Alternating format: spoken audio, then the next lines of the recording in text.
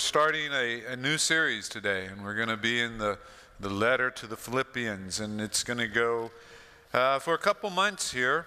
And I like starting new series, and it's always exciting. And this one in particular, you know, it's a word that we talk about a lot, but I don't think we really unpack, we really understand. You know, James really helped us understand this idea of a lived faith, and we talked about that a lot, and wisdom, and that comes from that. But here, Paul is going to talk about this word joy. And he's going to help us understand more about, you know, what joy is and how we can have it. Because Paul had this, he had this amazing faith that led to this incredible joy. And when you hear about it, when you see a situation, to me, you would have to be crazy not to want what he had. You know, a lot of times I told you before, when my mom would try to scold us as, you know, when we were little boys, my brothers and I, and she might try to bring out the Jesus card, and we would always play back the card of, yeah, but I'm not Jesus. You know, I can't possibly be Jesus. So, you know, if my mom had maybe, you know, changed her tactics a little bit, she might have played the Paul card. Because the truth is we weren't wrong in saying we're not Jesus. We weren't wrong in saying if it was a competition, Jesus had a little bit of an unfair advantage. He was, for goodness sakes, the Son of God, right? But Paul wasn't. Nowhere in the Bible does it tell us that Paul was the Son of God, that he was incarnate, that he was Jesus' little brother or anything like that. He's a guy. He's a human being. And so what we see happening in Paul's life, you know, we have to realize that everything there is available to us. And what I find remarkable about Paul when he's writing this letter, and it's one of the times when context is so powerful, and you have to remind yourself of this all the time. He's writing this letter. Most likely he's in Rome. Most likely he's under house arrest. And what that meant was he had appealed to have his case heard by the emperor. And so he has to wait until the emperor decides to call him. And Paul's a nobody in the emperor's mind. And the emperor is going to have this ability to either, you know, let him go or have him killed.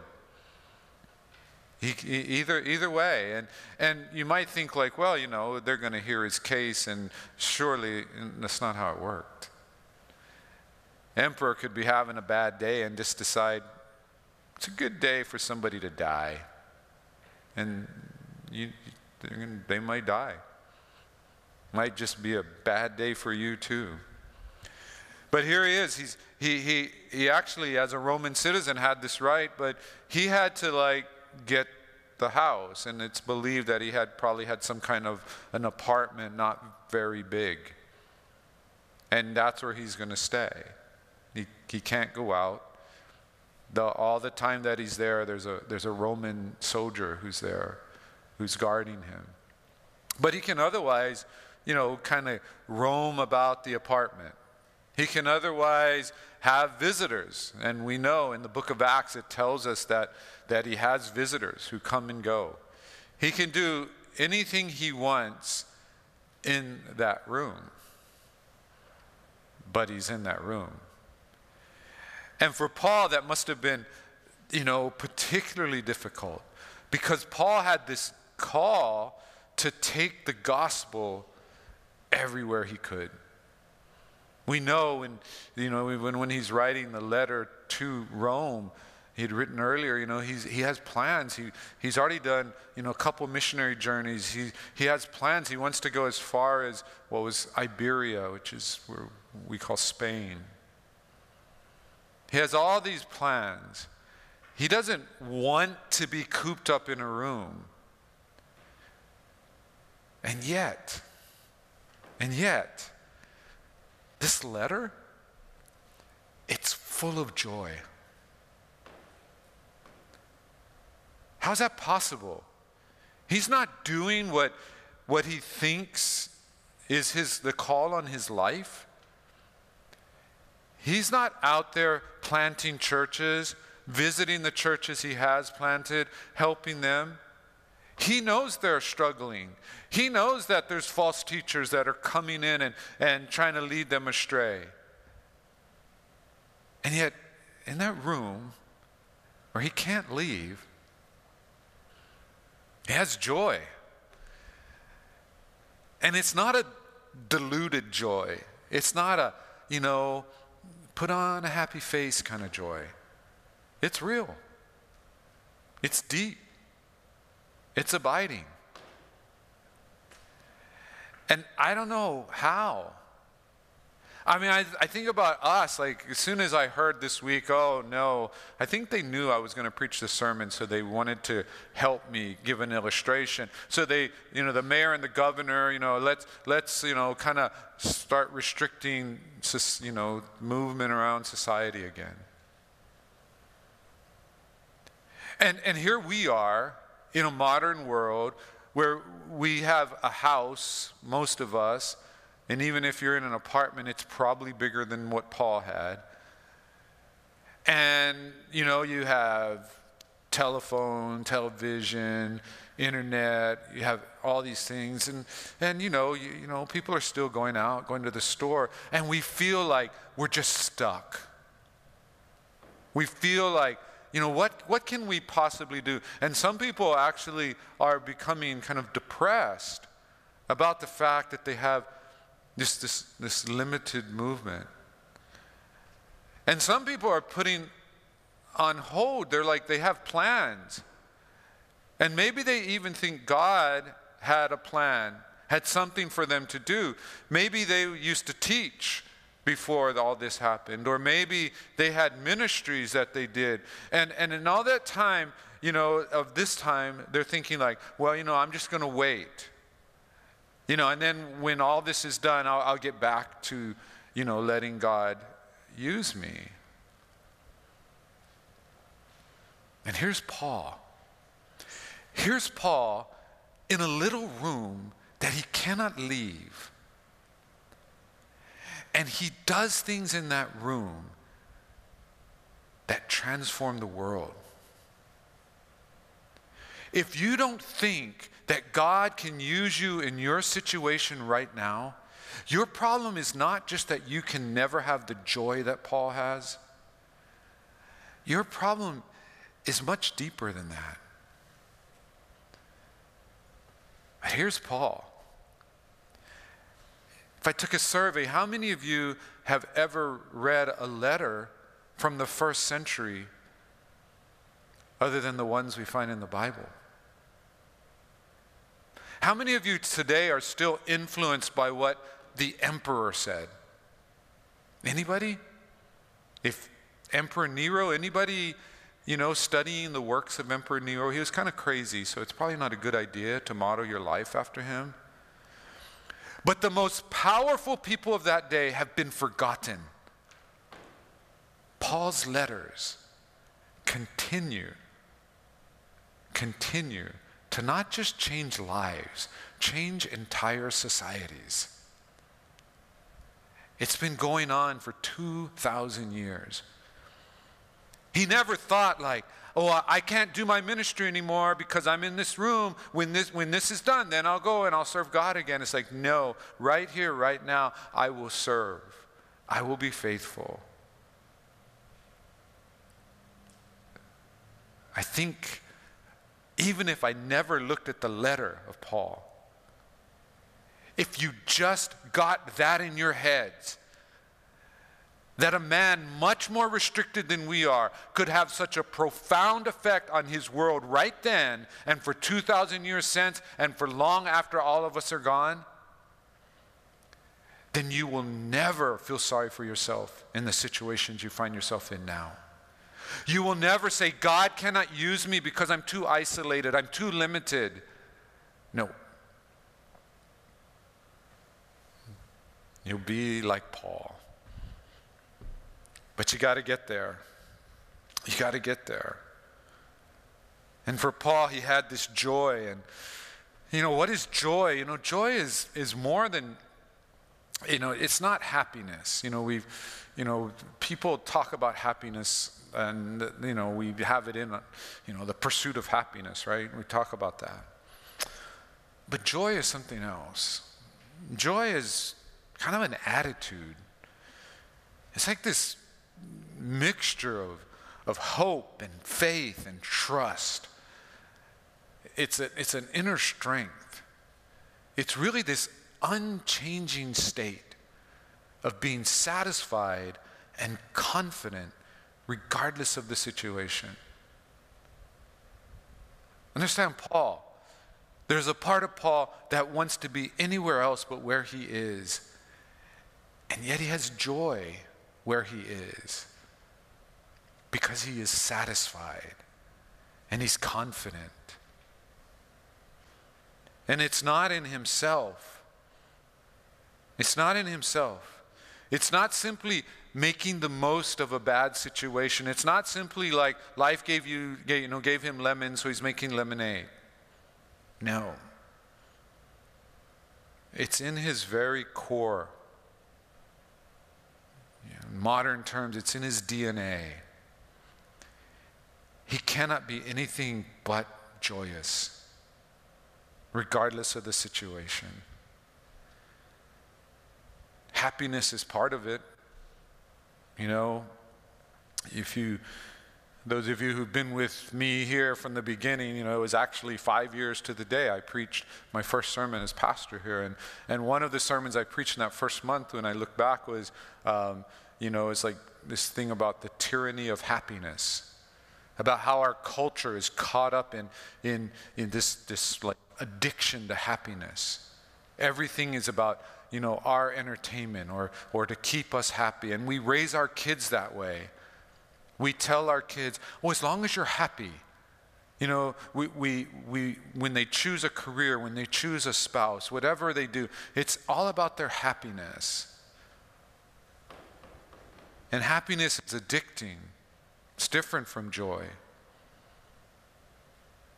Because happiness is not something, the fact that you keep having to keep people happy tells you it's not something that abides. It's not a satisfaction regardless of the situation. In fact, happiness is highly dependent upon the situation. It'll come and go. We ruin our children. We ruin our children by making their happiness the primary, your primary objective as a parent. And by the way, I'm there.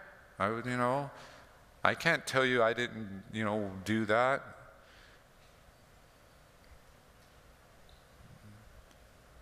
But joy, it's different.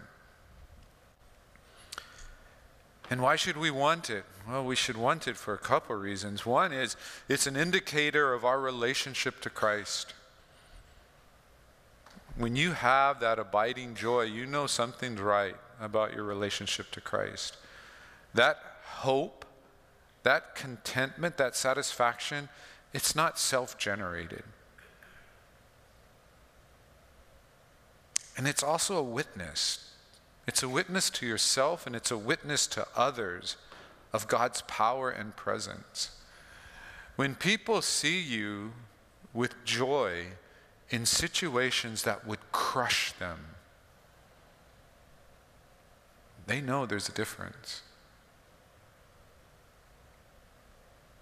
You see, we have joy, this abiding joy, when we know God, when we trust God, and when our relationship is right with Him. Paul had all of that. And because of that, he could be in a little room and have great joy. Well, when we go into the passage today that we're going to look at, we can we can see that, he talks about joy, and I think sometimes, we use this word interchangeably. But the truth is I think, we have this world that's obsessed with happiness, but a world that doesn't have a lot of joy. Not a lot of joy. You can just see it even in how just overall, it's a election year. And you can see like day to day, minute to minute, as soon as a situation changes, it's not joy. The reaction just goes opposite direction.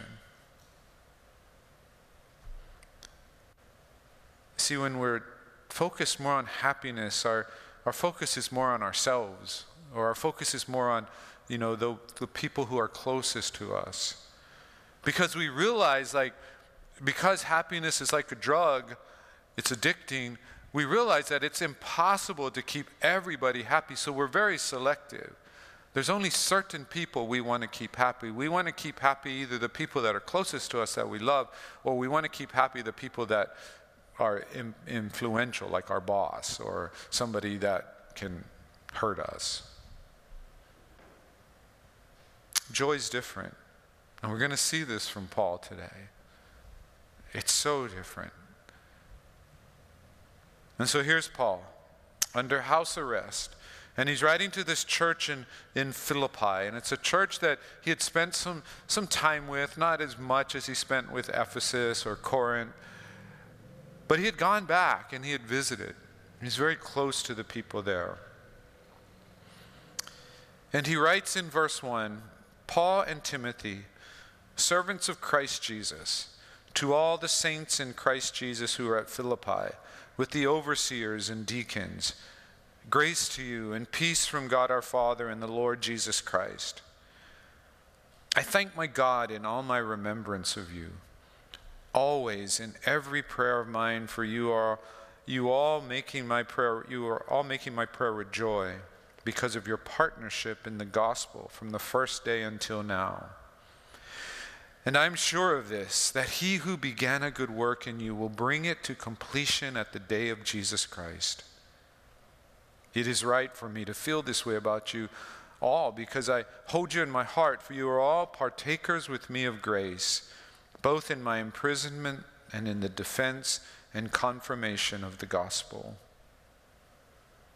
So here, this is, Paul typically started letters. He'd have this greeting, and in this case, he mentions Timothy, because Timothy was someone who had been there with the church at Philippi from the very beginning. He's on that first trip there when they start the church. They know him.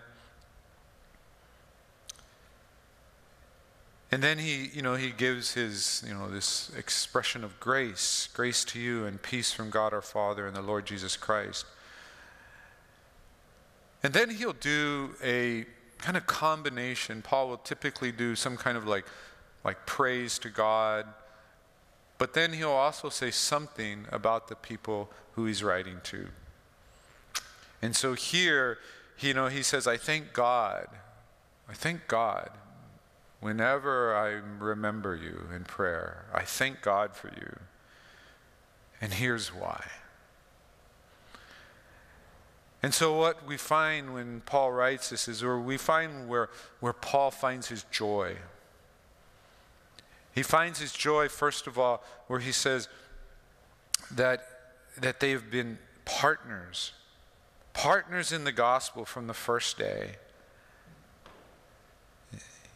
And so he finds joy in their active partnership. It's interesting because that word partnership is actually the Greek word koinonia.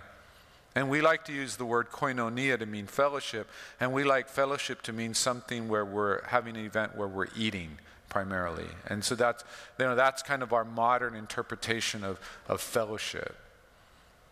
But notice here, he's not saying, I thank you for all the times we sat down and had a potluck dinner, or we had time of fellowship at Zippy's. It's really not about food. It's a partnership, because that's really what koinonia is. Koinonia is really that partnership we have with each other. And that word is really partnership. People throw the word around a lot, partnership, partnership, partnership, a lot. And what they usually mean is just some kind of general agreement that somebody's doing something with somebody else. I used to always, growing up, I'd hear like, oh, our Hawaii Baptist Convention has a partnership with some mainland convention, usually one in the South, like Alabama or Texas or Georgia or something like that. And as I got a little older and I got a little more, some people would say wise, other people would say sarcastic, I would ask, so in this partnership, when are we going to Alabama to help them? And of course the answer was never. It was always a partnership which was really a one-way partnership. They came to help us. But we rarely went to help them. And for me, that's not really a partnership. The partnership is us working together, cooperating together, doing things together. Yeah, we acknowledge some people have more resources and ability to help than others, but we're doing it together. We're helping one another. And because of that, there's a relationship that develops. We're not simply doing a job. Some of you know I'm a really bad golfer. Like, I like to golf, but I'm not very good. And so when I do golf, I just go out just to be with my friends, and we're out there golfing and having a good time. And I went this week, and when I went, they haven't yet made it a rule, but we kind of did it anyways, where we all three had our own cart. So it was okay. We saw each other, and talked a little bit, but it was really different from when you're like riding in the cart with somebody. You're spending, 3 or 4 hours, and you're having conversation, and it's a relationship. It's not just hitting a ball and chasing it and then talking a little bit whenever you find time. And I think sometimes that's how we think of partnership, Christian ministry, working together. We get together, we do a few things, but really, when we're partnering together, it's that building of that relationship with one another. That relationship gets stronger. I learn more about you, you learn more about me. It's where our friendships are strengthened. It's not just about doing the job and just getting the job done. Yeah, the job's important. But what's more important is that we come together and we're partners together. And Paul finds great joy in that. I think that's something that we've lost in churches sometimes because we've become so task-oriented.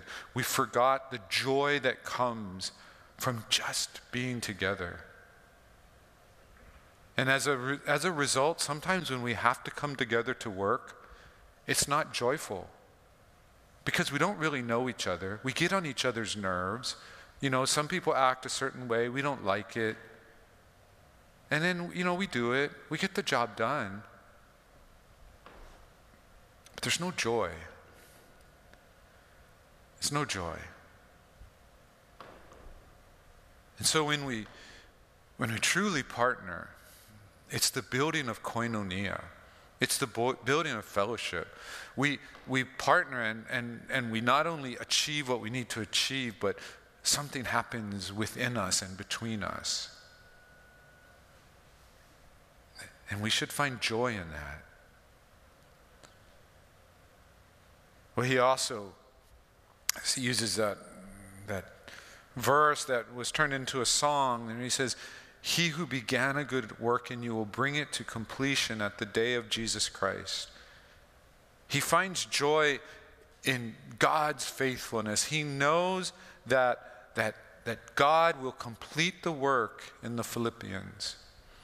And he's not just talking about just some little work. He's talking about bringing them to that day when they stand before the Lord. And that he'll complete the work. And that brings them joy.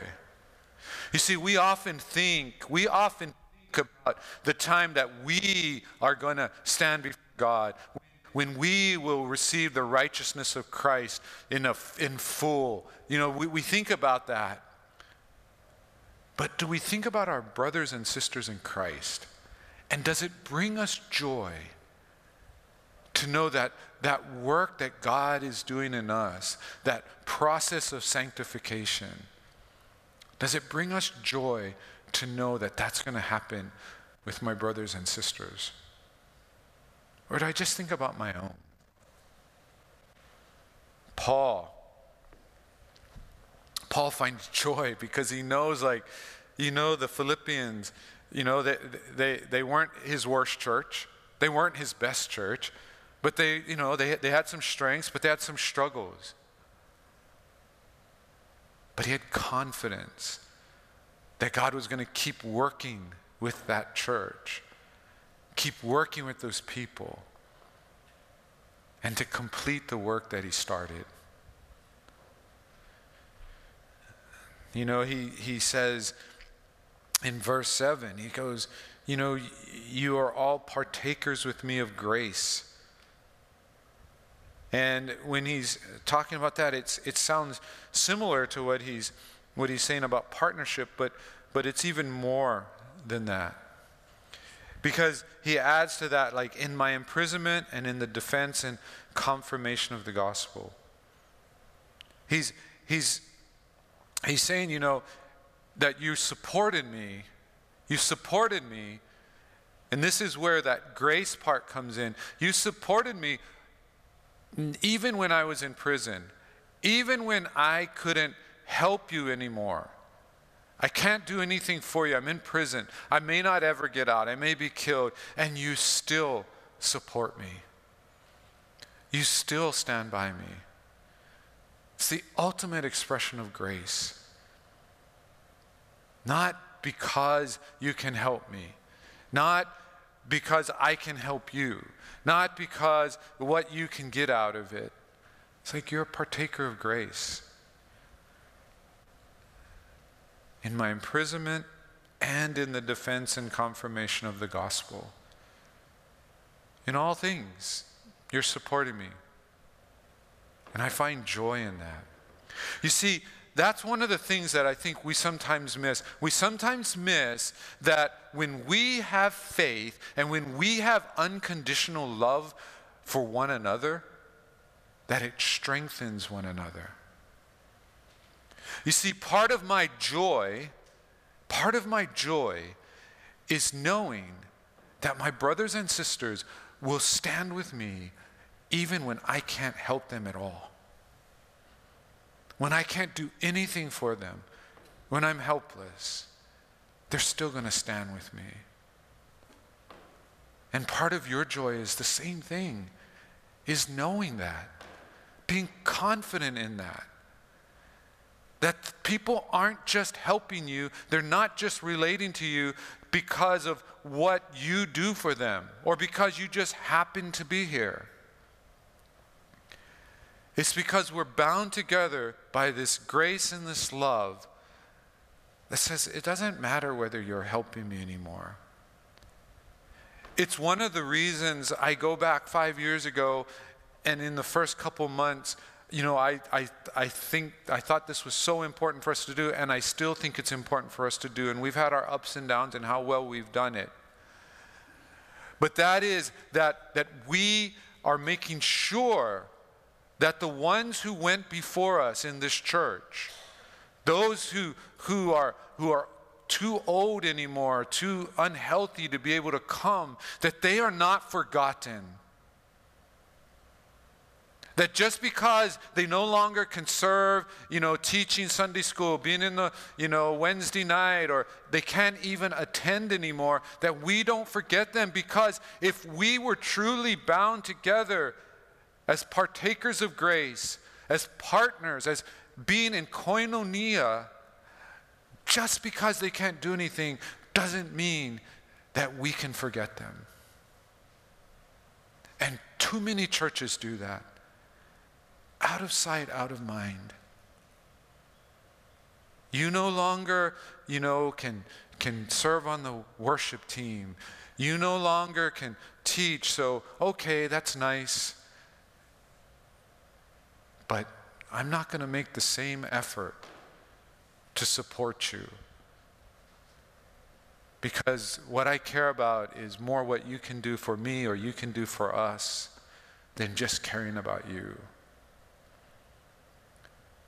You understand that if our church was overwhelmed with the attitude of everybody knowing they will never be forgotten, that they will never,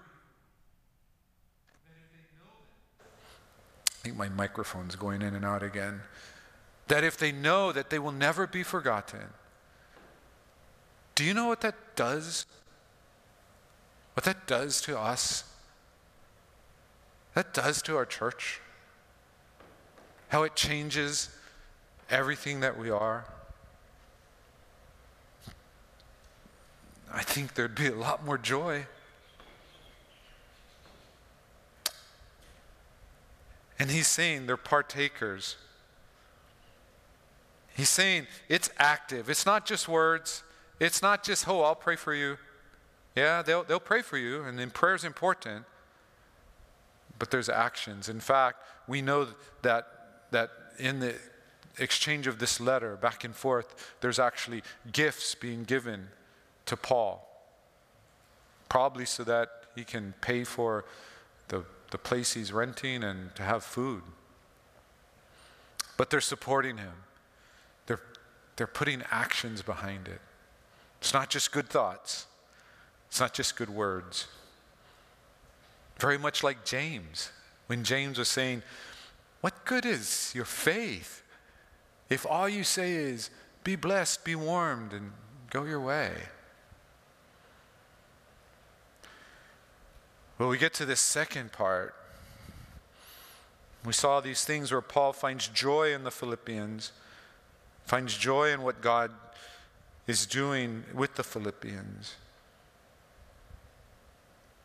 But he also says, for God is my witness, how I yearn for you all with the affection of Christ Jesus. And it is my prayer that your love may abound more and more with knowledge and all discernment, so that you may approve what is excellent, and so be pure and blameless for the day of Christ, filled with the fruit of righteousness that comes through Jesus Christ, to the glory and praise of God. So he's just helped them understand, like, your faith, your faithfulness, your support, your grace, your love has been encouraging to me. And it's why I have joy. And now he says, this is what I want for you. And he talks about that he has this prayer that their love will abound. I don't know if you're like me, but if I was in prison and I wanted to say, this is what I'm praying for, I would probably be like, I pray that I will get out of here soon, right? Pray that I'll get out. And oh, by the way, I pray that love will abound, right? Somewhere on the list, I might pray the same things Paul prays. But my first prayer would be that. Notice, Paul has an opportunity to write down his prayer, and his prayer isn't for himself. It's not for his situation. It's that your love may abound. I like that, abound more and more. It's really this idea of growing without limit. You see, the thing about love is that love is something that we can actually experience. And if you cannot have joy, you cannot have this abiding joy if you don't have this love. But it's not just a feeling. Love is a feeling. Love is something to be experienced, but it's more than a feeling. If you notice, he says, not just that it will grow without limit, not that it will abound more and more, but then he says, with knowledge and all discernment. This is why it's better for Paul to have written the Bible than me, because I would have said instead, not a stupid, ignorant, blind love. I'm not saying some stupid love, some ooey-gooey feeling that just says, oh, I just love everybody, I just want the best for everybody, and everything's awesome, and let's, go away. No, he says, with knowledge and all discernment. If I'm going to borrow from James again, I'm going to say, he wants us to have a wise love. A deep love. Not a stupid love. Not an ignorant love. Not a blind love. There's this connection he's making. This connection, and I've used this term before. It's a term that was used a lot in the 19th century, early 20th century, and I think we've lost it, but I like it. It's this holy love. Holy love. It distinguishes it from the love we find in the world. But it's a love that comes from God, but it's a love that we understand more and we can do more, and it's more powerful in our lives when we have knowledge. See, when you're being a disciple, which is, the thing I've always told you, a healthy church is a community of disciples. Disciples are people who are studying God's word. If you're being a disciple, you're not just acquiring knowledge, you're acquiring knowledge so that you can love better. So you can love like God loves better, more powerfully. He uses that word discerning. And that word is, it's kind of a difficult word to know for sure what Paul means by it. But discerning is not really like a love that says, I love you and I don't love you. It's not that, right? It's discerning in the sense that it has insight. Again, it gets that idea of wisdom. It's this idea of loving in a practical way. It's being able to love in a way where you can love in every situation, but you don't love the same way in every situation. Remember, I've tried to tell you the distinction, which I think is the doorway to this kind of love. And that's the distinction between love and the expressions of love. As Christians, you're supposed to have God's nature to love. It's no longer a choice to love or not to love. The only choice is, how do we express the love in different situations? That's where discernment comes in. That's where knowledge comes in. Because we don't express love the same way in every situation, even sometimes to the same people.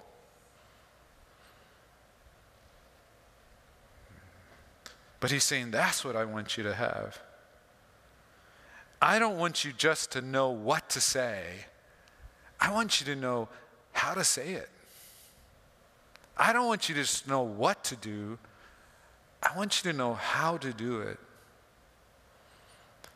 Before I decided to pay more attention to the Bible, I used to pride myself on saying, I treat everybody the same. Which meant, like, if I was tactless, I could be tactless to everybody. I wasn't going to treat you special. I was going to talk to you the same way I talk to someone else. I realized that that's really not what the Bible tells us. There's no thing where the Bible says you be exactly the same way in every situation to every person. No. We, in love, know what to say, how to say it. In fact, as we talked about with wisdom, part of wisdom has a spirit and attitude, and part of that spirit and attitude is being peaceable and gentle. Knowledgeable, discerning love. I think he prays for them to have that for two reasons. One is he wants them to have it, and he knows that any conflict that's happening in their church right now, that's where they need to start to fix it. That they would have a love that grows without limits, but that has knowledge and discernment. But I think the second reason is because Paul is saying, this is what I want in my own life. This is what I strive for in my own life. And even though he's not going to connect the dots for us, let me connect them. If you want joy, if you want the joy that allows you to be in prison, perhaps facing death on any day at any time, if you want joy that allows you to have joy, even though you feel your life's calling, you've fallen short of what you think God wants you to do, because there's so much more out there to do. If you want to know how to have joy in that situation, Paul says, let love grow without limit. Without limit. Knowledge, with knowledge and discernment. You know what it means without limit? It means without limit. It means you don't pick and choose who you're going to love and who you're not going to love. You don't just love when it's safe and when it's comfortable. You love when it's hard. You love when it's weird and it's awkward. You love when it's dangerous. But we've so adopted this attitude of, God, I want your love, but it needs to be a safe love. You know, I was running this week, and sometimes I listen to books, and I was listening to Chronicles of Narnia as I was running, and you know, and it's that statement that, you know, about Aslan the lion. He's not a tame lion. But we want God, we want his love, but we want it to be a tame love. We want it to be the kind of love that only lets us do things that make us feel good, that we feel we can do, but never pushes us. Never makes things risky. We want to only love lovable people. And God's just like, really? That's what you think I did? Do you think I love you because you're so lovable? Do you think that? Paul knows. He knows a love that grows without bounds, grows without limits. It's knowledgeable and discerning. That's what helps us to be pure, blameless, and righteous.